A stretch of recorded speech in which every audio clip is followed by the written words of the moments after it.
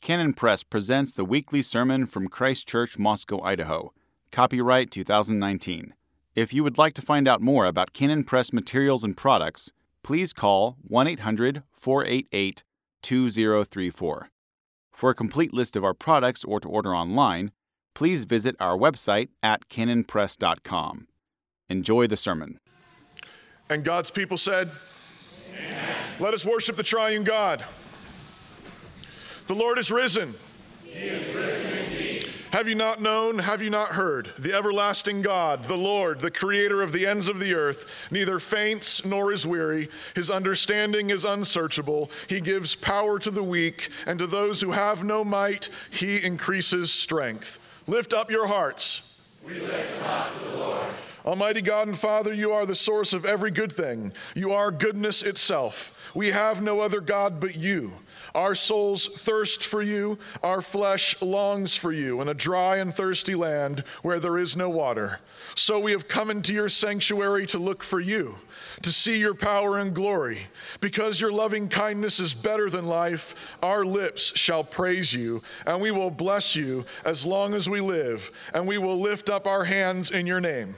Our souls will be satisfied with you, as with marrow and fatness, and our mouths will praise you with joyful lips, because you have been our help.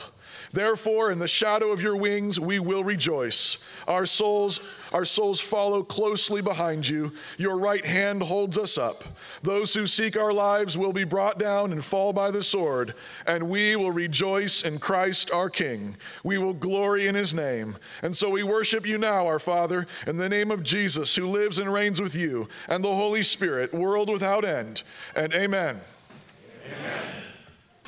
In the beginning, God created the heavens and the earth, and he created the first man out of the dust of the ground and formed the first woman from that man's side. And God brought them together, and they became husband and wife, one flesh, and were given the blessing of a mission to be fruitful, multiply, and fill the earth and subdue it. And all of this goes together. There is a God, and he made all things, and therefore he knows all things. He knows what all things are for. And he designed the world to be fruitful by the labors of a man with a woman at his side in the covenant of marriage, bearing children. This is the foundation of civilization. This is the foundation of all economics, all politics, all culture. This is like gravity, like logic, like math. This is reality. And every attempt to ignore this, deny this, subvert this, or openly destroy this is war with the world as it really is, and therefore war with the one who made it all.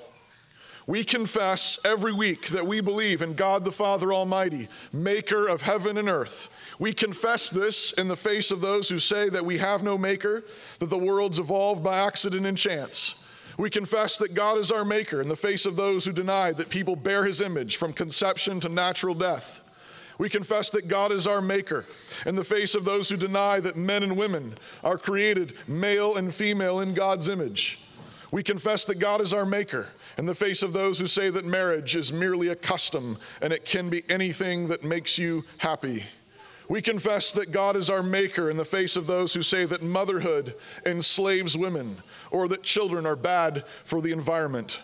We confess that God is our maker in the face of those who claim to be able to reorganize the world, redistribute wealth, and bring world peace by human wisdom. We confess that God is our maker because Jesus Christ is his only Son, and by his death, burial, resurrection, and ascension, the power of sin and death has been broken, and by the power of the Holy Spirit, we have the forgiveness of sins, communion with God's saints, the sure hope of resurrection, and eternal life now and forever. Woe is me, for I am undone, because I am a man of unclean lips, and I dwell in the midst of a people of unclean lips, for my eyes have seen the King, the Lord of hosts. Father, we confess that we have often confessed our faith in you, but we have not lived this faith in you. We have said that you are our maker, but we have been afraid of those who deny you. We have said that you are our maker, but we have not treated one another as fellow image bearers. We have said that you are our maker, and we have sometimes wondered if we are missing out on what the world says is happiness or success. Father, you know our hearts, and so we lay them before you now in complete honesty, asking you to forgive us for not speaking up when we should have, for not loving one another with our words and actions, for not loving our neighbors with the truth, and for envying the wicked. Give us courage and joy in you and in your truth, that we may not be ashamed of the gospel in any way. Father, we know that if we regard iniquity in our own hearts, this prayer will be ineffectual, and so we confess our individual sins to you now. Selah.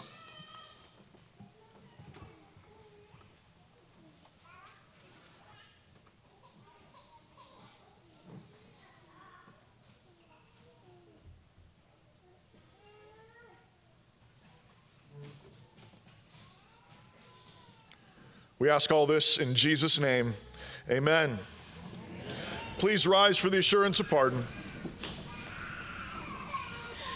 Proverbs 8 says, "Whoever finds me finds life and obtains favor from the Lord." The good news of the gospel is that before you found Christ, Christ had found you.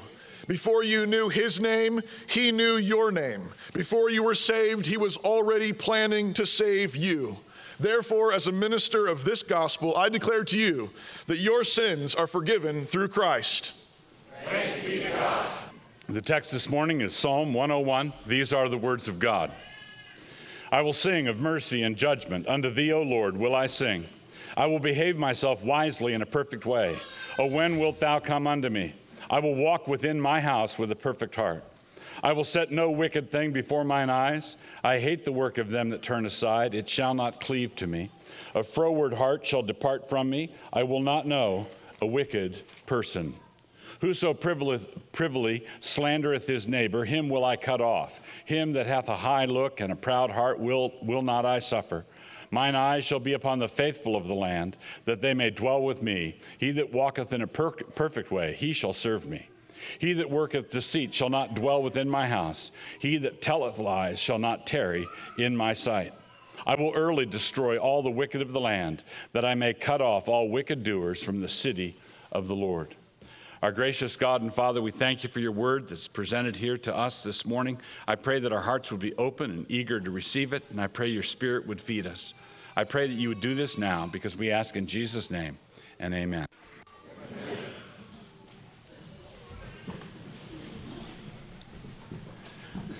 As I've been doing for a number of years, periodically I preach through a decade of Psalms, 10 Psalms at a time, and we've now come to Psalm 101 through 110, and we're going to be considering Psalm 101 this morning.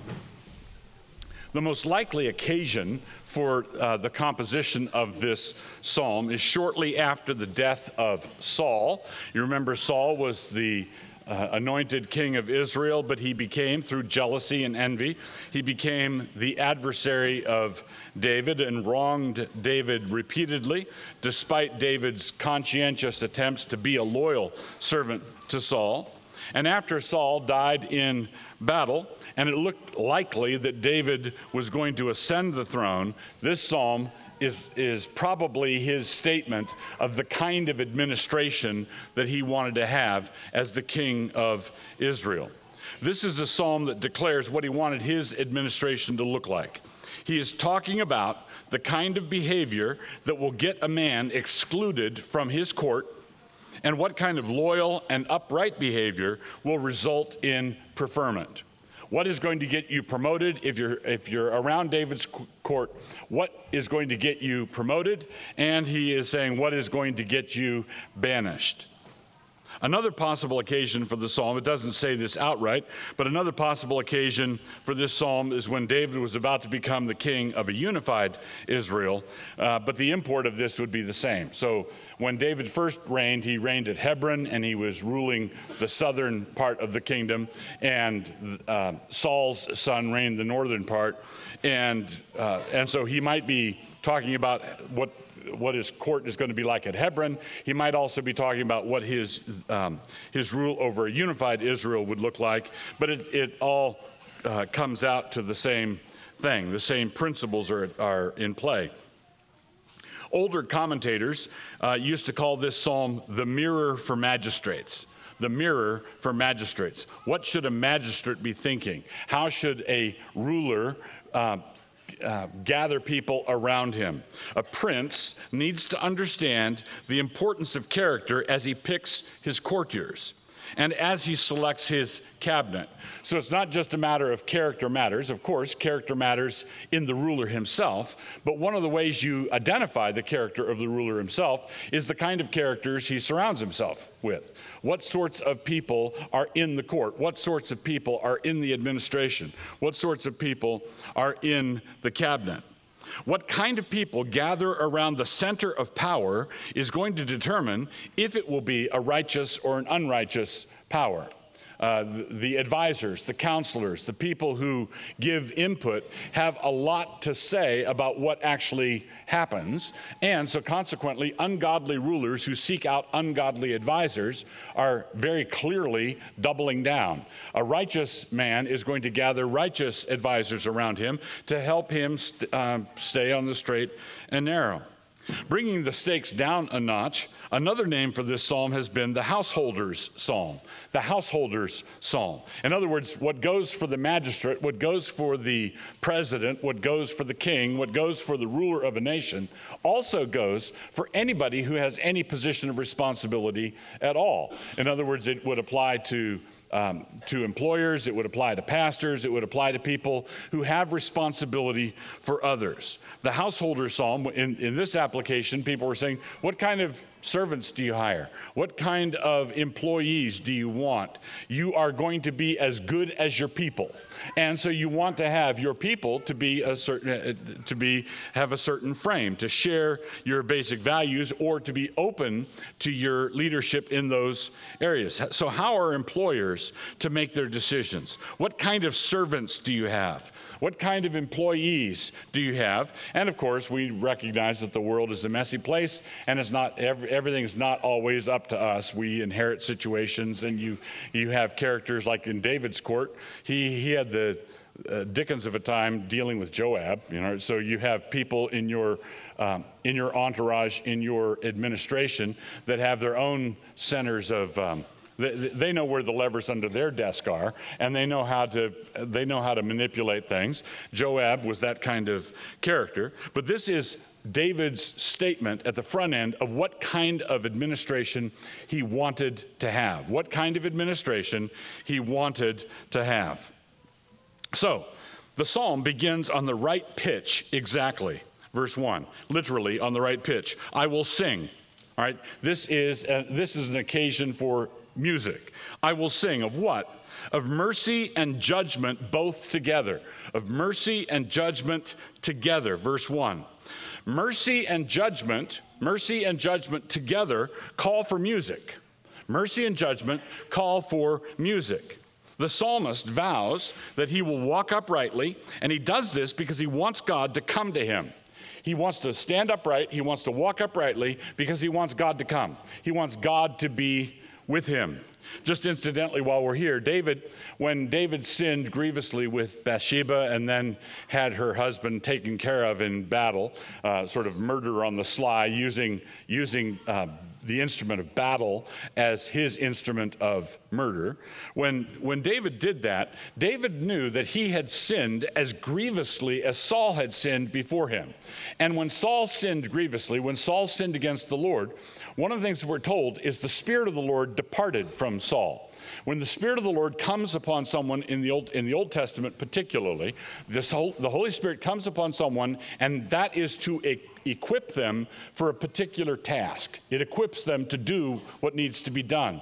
When the Spirit departed from Saul, Saul's dynasty fell apart. The whole thing came apart in his hands. So Saul sinned grievously against the Lord. The Spirit departed from Saul, and Saul's ability to rule Israel came apart. David knew that he warranted the same thing. So in Psalm 51, when he says, "Take not your Holy Spirit from me," he's not praying that, "Oh Lord, I know that I might lose my personal regeneration. I know that I might lose my salvation." He's not praying that. right? He's praying in that same psalm, restore unto me the joy of thy salvation. He doesn't want his salvation back. He wants the joy of his salvation back. He lost his joy, and he also knew that he had forfeited his right to rule Israel. He knew that if the Holy Spirit departed from him, he would not be able to hold his dynasty together. He would not be able to hold his administration together. So he's not praying that he not lose his salvation. He's praying that he not lose his kingdom. And he knows that he richly deserved to lose his kingdom. And that was a tragic affair later on. At the front end, David wanted to be not like that. He wanted to be the kind of ruler who would walk uprightly because he wanted God to come to him. This vow begins where it ought to. In verse 2, within my house. He says, within my house. I want to do this thing. I want to be this way within my house. I will behave myself wisely in a perfect way. Oh, when wilt thou come to me? I will walk within my house with a perfect heart. Holiness begins at home. Holiness begins where everybody knows you. Holiness begins where you can't blow sunshine and have everybody buy it. You've got to, the way you are in home is the way you are. So his vow begins where it ought to, within my house. He resolves not to contemplate anything worthless. Verse 3, I will contemplate nothing worthless. I will not be entertained by anything worthless. I will not be corrupted by anything worthless. But enough about your Netflix account. Not to be entertained by what is vile. He says, I will not be entertained by what is vile, and he hates the contagions of treachery. Verse 3. He hates that kind of thing. He refuses to be friends with the headstrong and willful. Verse 4. That's what froward means. Someone who is froward is someone who is obstinate and who is obstinately inclined toward disobedience. A froward person is obstinately inclined toward disobedience. A froward person has a mind like a corkscrew. That's a froward person. He's just twisted. He's bent, and given an opportunity, he's going to go in that direction. Given the least opportunity, that's where it's going to go. You know that your car needs the front end aligned when you let go of the steering wheel and it starts to go off into the ditch. A lot of Christians need their front end aligned. If you just let go, if the constraints of external pressure are off, they veer toward the ditch. That is being froward. David wants to have nothing to do with such men. He also refuses to deal in slanders, meaning that he will not receive them. He will not receive slanders, verse 5. Arrogant eyes he will not tolerate, also verse 5. By contrast, he's on the lookout for faithful men, and he recruits them to join in the work around him. He wants faithful men around him. It's not enough to banish the froward. It's not enough to banish the slanderers. It's not enough to banish those who get ahead in politics by means of the politics of personal destruction. The people who say, I'm going to find out something that you said that was bad back in high school 40 years ago. I'm going to get that going on Twitter. I'm going to set up a frenzy. That kind of person who gets ahead through slander and personal destruction. David says, I just don't I want nothing to do with that guy. So he recruits faithful men. Verse 6, he has a low tolerance for liars as well. Verse 7, a low tolerance for liars. Having begun with his own house, we see that his final goal is the cleansing of the city of God. That's his agenda. He wants to be a reformer. He wants to clean up the city of God, and he begins with his own life. He begins in his own heart. So let's dig down into some of these things that he says here in this psalm. When David first came to the throne, and this is given the history of David, given what Saul had done to David, this attitude of David's is really quite striking.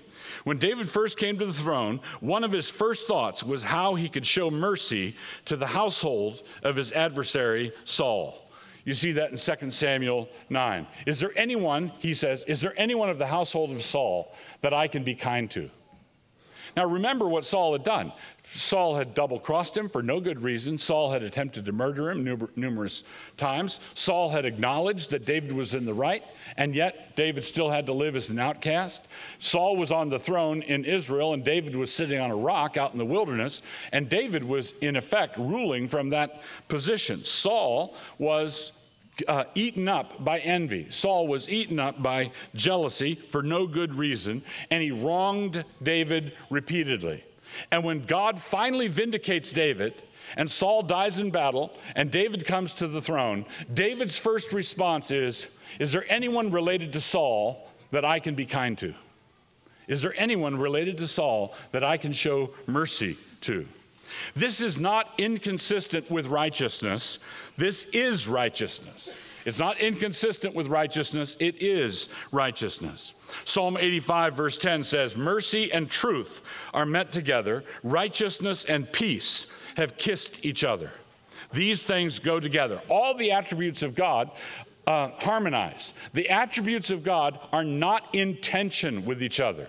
God is not in any way schizophrenic. God is merciful, God is righteous, God is holy, God is kind, God is severe, and all of these things harmonize. I'm reminded of Spurgeon's comment when he was one time asked, how do you reconcile divine sovereignty and human responsibility? How do you harmonize the fact that God is sovereign over all things and the fact that we're not puppets? How do you harmonize those two truths?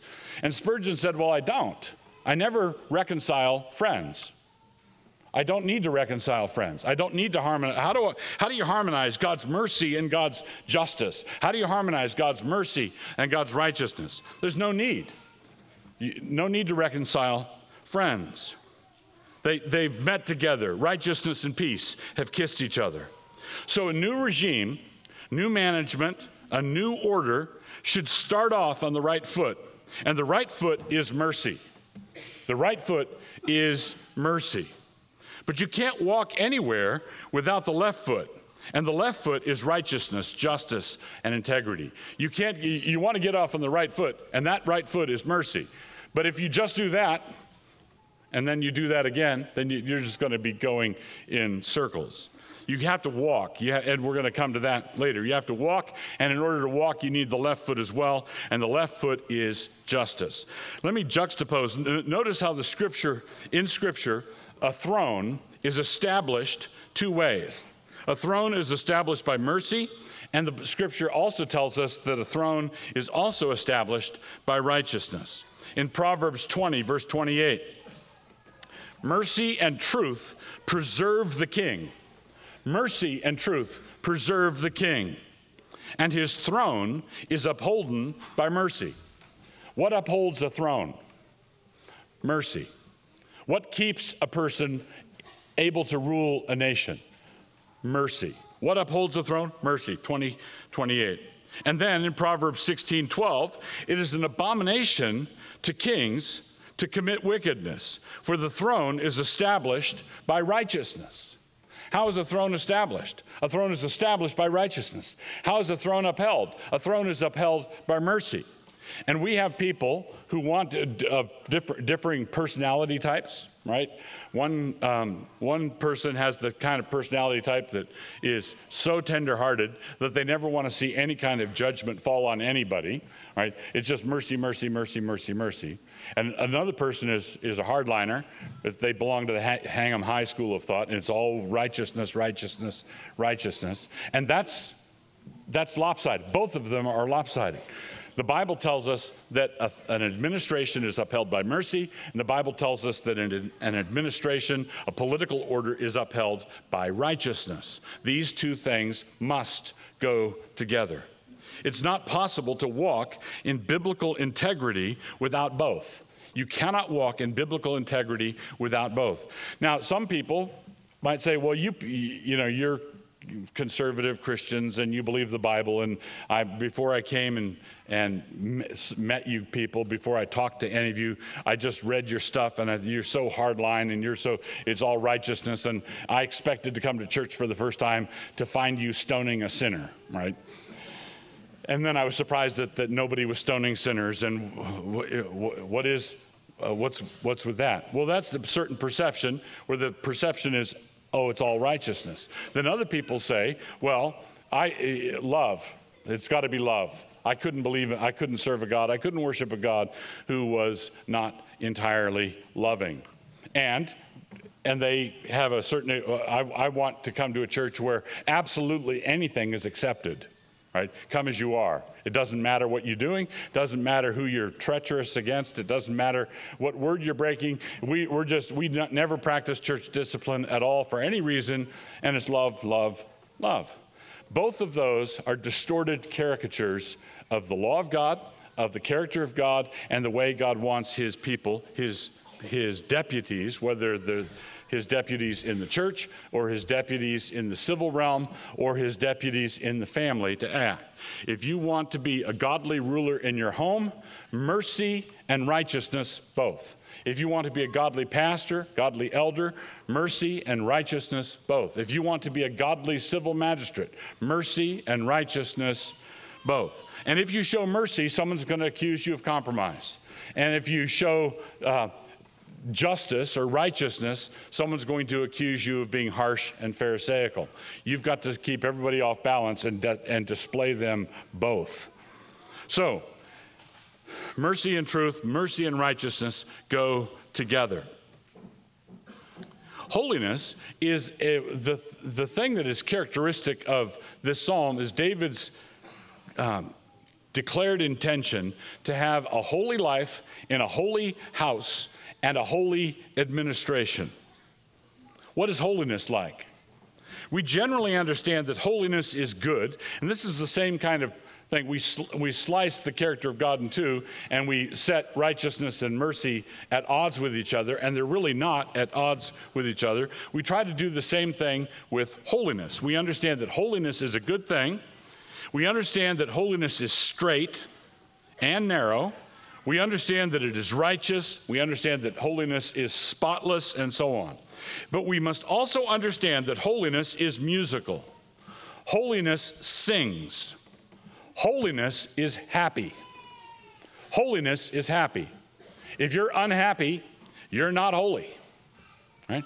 You might be severe. You might be strict. You might be a hardliner. But that's not holiness. Holiness is musical. Holiness sings. Holiness delights. If you don't know how to delight, that's not walking in holiness. If you're, holiness that does not overflow musically is not holiness at all. Holiness that does not overflow into music is not holiness at all, but rather severity. Proud men are generally hard men. Proud men are generally hard. And strictness is often confused with the holy. But holiness is happy, and so it is that holiness overflows in psalms, hymns, and spiritual songs. That's what holiness overflows. That's the natural overflow of holiness. I was talking to my dad recently, and I've heard his testimony of his conversion while he was a midshipman at the Naval Academy. I've heard that testimony a number of times, but something new struck me this last time. He was converted in Baltimore after a football game, and he was after his conversion, he was on a bus going back to Annapolis, back to the academy, and he said he was bursting with music and didn't know any songs. He just had, he had no vocabulary. He knew no Christian songs. He knew no hymns. He knew nothing about it, and yet he wanted to sing. He needed to sing, and he didn't know anything that he could sing. Well, that's what holiness does. When you enter into holiness, you're entering into joy. When you're entering into holiness, you enter into joy, and joy lays about itself looking for a vocabulary. And that the vocabulary of joy is music. The vocabulary of joy is hymns, psalms, hymns, spiritual songs. Notice the first verse again here in Psalm 101, verse 1. The first verse says, I will sing of mercy and judgment. Unto thee, O Lord, will I sing. 2 times in that one verse. I'm going to sing. What's he going to sing about? Mercy and judgment. He's talking about justice, and he's talking about mercy, and the fusion of those two things together, and the result is the internal necessity of erupting in music. But not everything that sings is holy. Holiness always sings. Reformations of religion are always musical. True reformations, true revivals are musical. That's the way it goes. But not everything that sings is holy. Music that is not holy and happy is simply a gold ring and a pig's snout. Paul compares high theological pretensions without love in his famous chapter in 1 Corinthians 13. He compares high theological pretensions without love to precisely this: jangling and discordant music. 1 Corinthians 13:1, which means that such music must be a really bad thing in God's sight. God, if we love God, if we've entered into holiness, entered into joy, it's got to have a musical expression. And if we are professing that, but we don't really exhibit it, have not love, then it's just a jangling, it's just clatter. It's just so much rhythmical and not so rhythmical clatter. God hates it. So without going into this, don't want a deep logic lesson, but there's a logical fallacy called affirming the consequent. All dogs have 4 legs, but the fact that this has 4 legs doesn't make it a dog. All dogs have 4 legs. This has 4 legs, therefore my cat is a dog. Therefore this cow is a dog. Therefore this moose is a dog. You can see all holiness sings, but just because it sings doesn't make it holy. The fact that it sings doesn't make it holy. But if it's holy, it will sing. If it's holy, it's going to overflow into music of necessity. And this is one of the reasons why we stress music the way we do in this congregation. And this is why I also want to constantly warn you against thinking that just because you know the hymns, just because you know the songs, that doesn't wash the sin away. You want the sin to be washed away by the blood of Christ, and then sing as a consequence. The music is not going to wash anything away. The music doesn't fix anything by itself. The music is an expression of joy after the fact. Now, holiness at home. David has mentioned that he's going to walk in a perfect way within his house. There are few things worse than holiness abroad that will not or cannot maintain the facade while at home.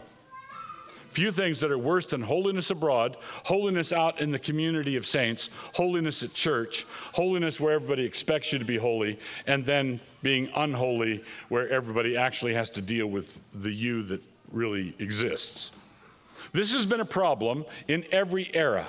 This is a problem. The Bible warns against it repeatedly, people who approach God with their lips, but their hearts are far from him.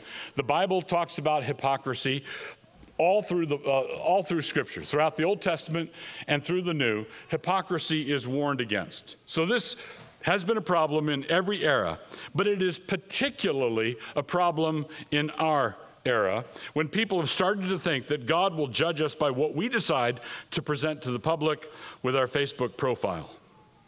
All right, you can arrange everything pretty nice. Everybody, and it used to be you come to church on Saturday and, hey, you look nice. Yeah, I clean up pretty good. You put the necktie on and you say, praise the Lord, and you stand up at the right time, sit down at the right time, and you can do that. And people have done that for a long time. We now have the ability to project a superficial holiness in all over the world. All right, we can do it with just a few clicks. We can have an open Bible, and you can take a photograph of the open Bible with your home, and thy word have I hid in my heart that I might not sin against thee, and click, and then out it goes. But God sees what's going on in your home. God sees what's going on in your heart. God sees what's going on in your dirty little mind. All right, so God sees all that. David says, I will walk within my house with a perfect heart. I will walk within my house with a perfect heart. Are you the same person here at church that you are at home? Are you the same person at home as you are here? Has a snarl at the kids ever been transformed into a sweet chirrup because you had to answer the phone? In fact, you had to answer the phone mid-snarl. If you kids don't get your junk put away in about 15 seconds, I'm going to find the dullest butter knife in the drawer and I'm going to skin all. Ring, ring. Hello? Hello? Oh, I'm doing, praise the Lord. I'm so grateful. I've been praying for you. And we think when we flip the hypocrisy switch, the kids go magically deaf at that moment. They got the butter knife part, but it doesn't work that way. Are you the same person? Are you the same person?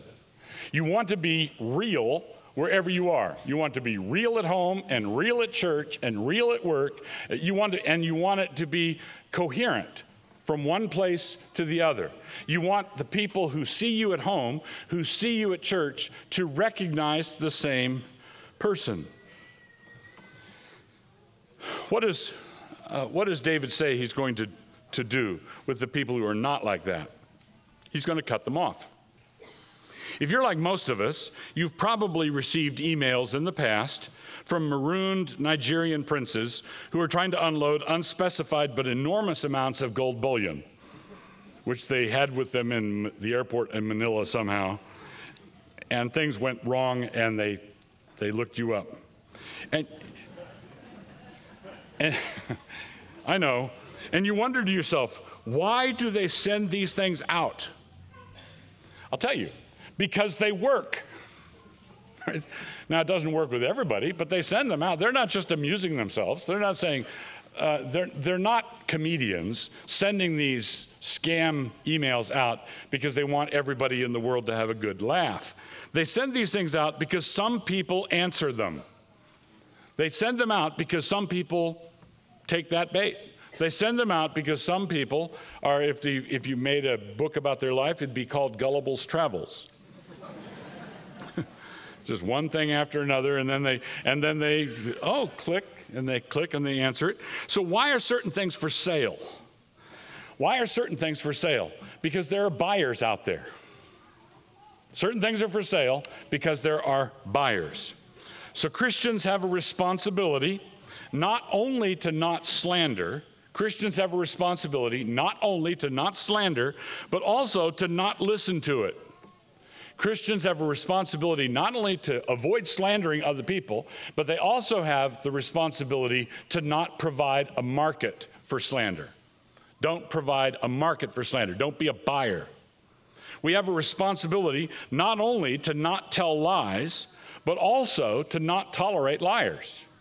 We have a responsibility not only to not tell lies, but also to not tolerate lying to us. If you walk with the wise, you will be wise. If you walk with the conceited, you will become conceited yourself. You see that in verses 3-5 and verse 7. David is saying, I want these people away from my court, not only because I find them distasteful, not only because I don't like what they do, but because I want to take steps to avoid becoming like them. You're going to become like the people you surround yourself with. If you listen to the snake tongues, after a point, you will be the one with snake ears. If you listen to snake tongues, after a while, you're going to have the snaky ears. Not only do you not have a responsibility to be friends with everyone, and I want to say this particularly to you teenagers, not only do you not have a responsibility to not be friends with everyone, you have a responsibility to not be friends with certain people. You have a responsibility to stay away from certain people. You have a responsibility to not return some people's calls. You have a responsibility to guard your friendships. So, in addition, you have the responsibility, and I'll say this again to the teenagers, you have a responsibility to not care what they might think about it or what they might say about it to others. Because the reason you're staying away is because they've got a loose tongue. The reason you're staying away is when someone comes up to you, when someone bustles up to you and says, did you hear what so-and-so did? Psst, psst, psst, psst, psst. And you say, no, really? And you're just gullible and you just bite. And you hear that, and then you go away. What do you have every expectation they will do concerning you? They're going to bustle up to somebody else and they're going to tell some story about you. You don't need that kind of grief in your life. The Bible does not tell you to be friends with everybody. The Bible does not tell you to be friends with everybody. In fact, the Bible tells you, emphatically commands you to not be friends with everybody. David says, I am going to cut certain people off. He's not saying I'm going to throw them in jail. He's not saying I'm going to execute them. He's not saying that I'm going to bring severe penalties down on them. They may just be sinners and not criminals. Do you see that? They may not be guilty of any crime, and still, he's not going to have them around him. You need to not go to certain parties. You need to stay away from certain circles. You need to steer clear of anyone who is going to corrupt you or entice you. Proverbs begins, my son, if sinners entice thee, consent thou not. Don't go with them. Don't hang with them. Don't spend time with them. And David says, that's the way I want my household to be. That's the way I want my business to be. That's the way I want my kingdom to be. I want to have faithful men recruited, and I want to banish those who are slanderers and liars. So what does walking mean?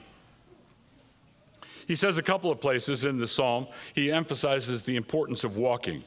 I will walk within my house, he says. I will walk within my house with a perfect heart, verse 2. And of course, I should have said this earlier, perfect here does not mean absolute perfection. It says in Psalms elsewhere, if God were to mark iniquities, who could stand? Blamelessness in Scripture has to do with accepting God's word and availing yourself of all the graces to keep you from sin and the grace and mercy that is extended toward you if you sin. In 1 John, it says, if anyone sins, we have an advocate with the Father, Jesus Christ the righteous. So when we sin, when we stumble, you acknowledge it. You deal with it honestly. You don't pretend. Your pretenses don't cover up sin, but the blood of Christ can deal with sin. So he's going to walk within his house with a perfect heart, verse 2. The one who walks perfectly is the man I will employ, he says in verse 6. The man who walks perfectly is the man I'm going to bring on, and I'm going to be that man in my own house.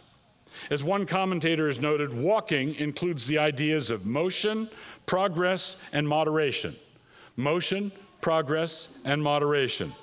Walking moves and is not sitting or lying or standing. Walking involves motion. Walking progresses, meaning that it is distinguished from jumping jacks or hopping in place. You can have motion that doesn't progress. All right, so walking is motion, and walking is motion that progresses.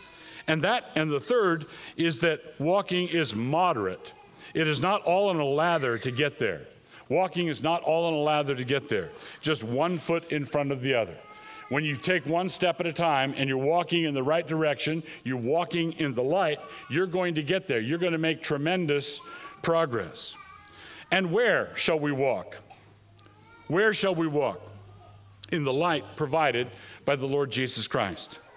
In John 8, verse 12, it says, Then spake Jesus again unto them, saying, I am the light of the world. He that followeth me shall not walk in darkness, but shall have the light of life. So how do we walk in the light? We walk in the light if we're right behind Jesus Christ. He's walking in the light, and if we're right behind him, then we're walking in the light. If you follow him, if you're following the light, if you're following the light of the world, you cannot be in darkness. So where do we walk? If we are following him, we are always behind him. We're always right behind him. And if we're right behind him, that means we are never in the dark. And if we walk in the light as he is in the light, we have fellowship with one another, and we are cleansed from all of our sin. If we walk in the light as he is in the light, we have fellowship with one another. If you're right behind Jesus Christ in the light, then you're not going to be snarling at someone else who's also right behind Jesus Christ walking in the light. If we walk in the light as he is in the light, we have fellowship with one another. Fellowship with one another is not a function of them improving their personality or you learning to lose a few of your irritating traits. Having fellowship with other people is a function of following Jesus. If you follow Jesus and you're in the light and they're following Jesus and they're in the light, you have fellowship with one another. This in turn gives us something to sing about. And fellowship with others whom we may sing with. Following Jesus means we have something to sing about, and following Jesus other people who are also following Jesus gives us a choir. And never forget that if we follow Christ singing, this means that he is ahead of us singing also. He is the preeminent singer. Christ is the leader of the choir.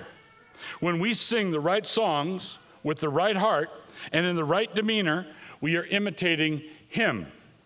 When we sing the right songs with the right heart and in the right demeanor, we are imitating the Lord Jesus Christ.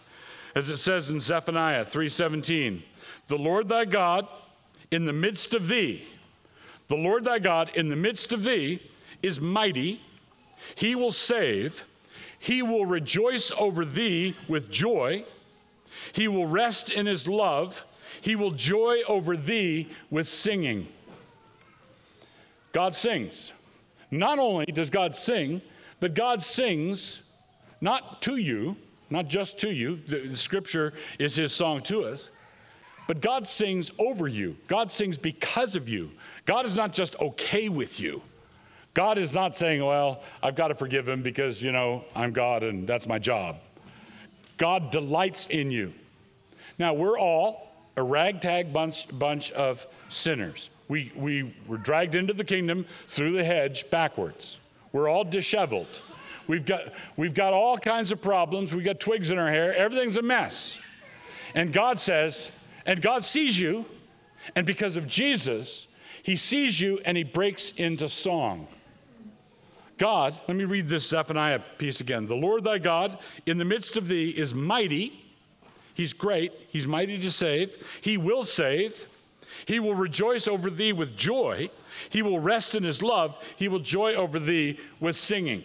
When he rejoices over you with singing, it's because he is mighty to save. We think it's humility. We think we're thinking that we're being humble when we say that we're not worth singing over. And in ourselves, we certainly are not. But what we're actually saying is that God is not mighty, he's not mighty to save, and he's lying to us. But he's not lying to us, and he is mighty to save. If you don't find an occasion to break into song, because God has broken into song because he saw you, then you're not paying attention. This is how holiness works. We're moons, not suns. The sun shines on us and we reflect light.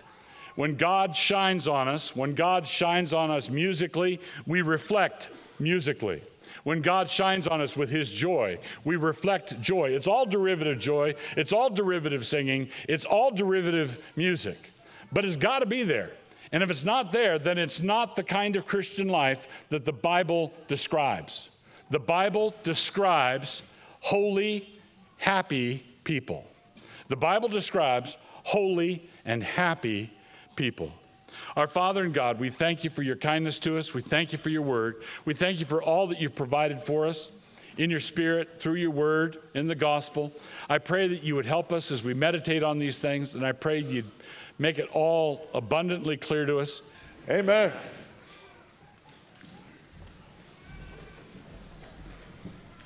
The gospel accounts record that Jesus was offered wine just before his crucifixion, but he refused it. They gave him sour wine mingled with gall to drink, but when he had tasted it, he would not drink. Matthew 27:34. And again, then they gave him wine mingled with myrrh to drink, but he did not take it. Mark 15:23. This was an offer of anesthetic, an offer to relieve some of the pain of crucifixion. In both Matthew and Mark, the very next verse says, then they crucified him. If you think about it, this is a wonderful part of the gospel too. Jesus not only endured betrayal and false accusation, not only did he endure the shame of an unjust verdict and penalty, as well as the mockery and derision of the crowds, he also endured the full brunt of the pain of crucifixion. He didn't blunt the pain at all. Wouldn't it have been enough for him to have died for our sins? Wouldn't it have been enough for him to be nailed to a cross and mocked and jeered? No, the full curse that needed to be faced, the full fury of God's wrath for our sin, needed to be faced, fully alert, fully awake, fully conscious. But the gospel accounts also record that Jesus did eventually receive a little wine on the cross. They say He received some sour wine on a sponge, and then he cried out, "It is finished." And bowing his head, he gave up his spirit. John 19, 29, 30, Mark 15, verse 36, and Matthew 27, 48 through 50. In other words, Jesus refused wine until he had finished his work. He refused wine until he had accomplished his mission. He refused wine until our penalty had been completely paid. And that is the cup that he offers us here at this table. This is not wine for anesthesia. This is not wine for dulling the pain. Jesus refused that cup, and so it isn't the cup he offers us here. No, this is the cup of victory, the cup of mission accomplished, the cup that proclaims it is finished. What is finished? All your sins are washed away. What is finished? All your striving, trying to fix yourself, trying to earn God's favor or prove yourself to other people. What is finished? All the darkness, all the pain, all the death, all the betrayal, all the injustice, all the evil. It is finished. This is the grace of the cross. Do you need it? Then come and welcome to Jesus Christ. In the night in which Jesus was betrayed, he took bread and he gave thanks. So let's give thanks together.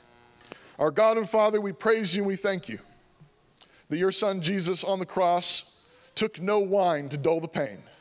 And then, when he had finished suffering, when he had done all that needed to be done for our sins, he took a little wine because the mission was accomplished. Father, we praise you and we thank you. In Jesus' name, amen. Amen. You've been reminded this morning that holiness is happy. Holiness is full of joy. Holiness sings. The gospel is the best joke in the history of the universe. And it broke out 2,000 years ago, and slowly but surely, the whole world is breaking into laughter, breaking into song. That's the history of the world. And the new heavens and the new earth, the resurrection will be when everybody just bursts into song, bursts into laughter. So you might as well get started now in your homes, around your tables. God is good. He's so good, and he's been good to you. So sing, laugh, and be holy as your Father in heaven is holy. And now receive with believing hearts the blessing of your God. Now our Lord Jesus Christ himself and God, even our Father who has loved us and given us everlasting consolation and good hope through grace, comfort your hearts and establish you in every good word and work. And amen. Amen.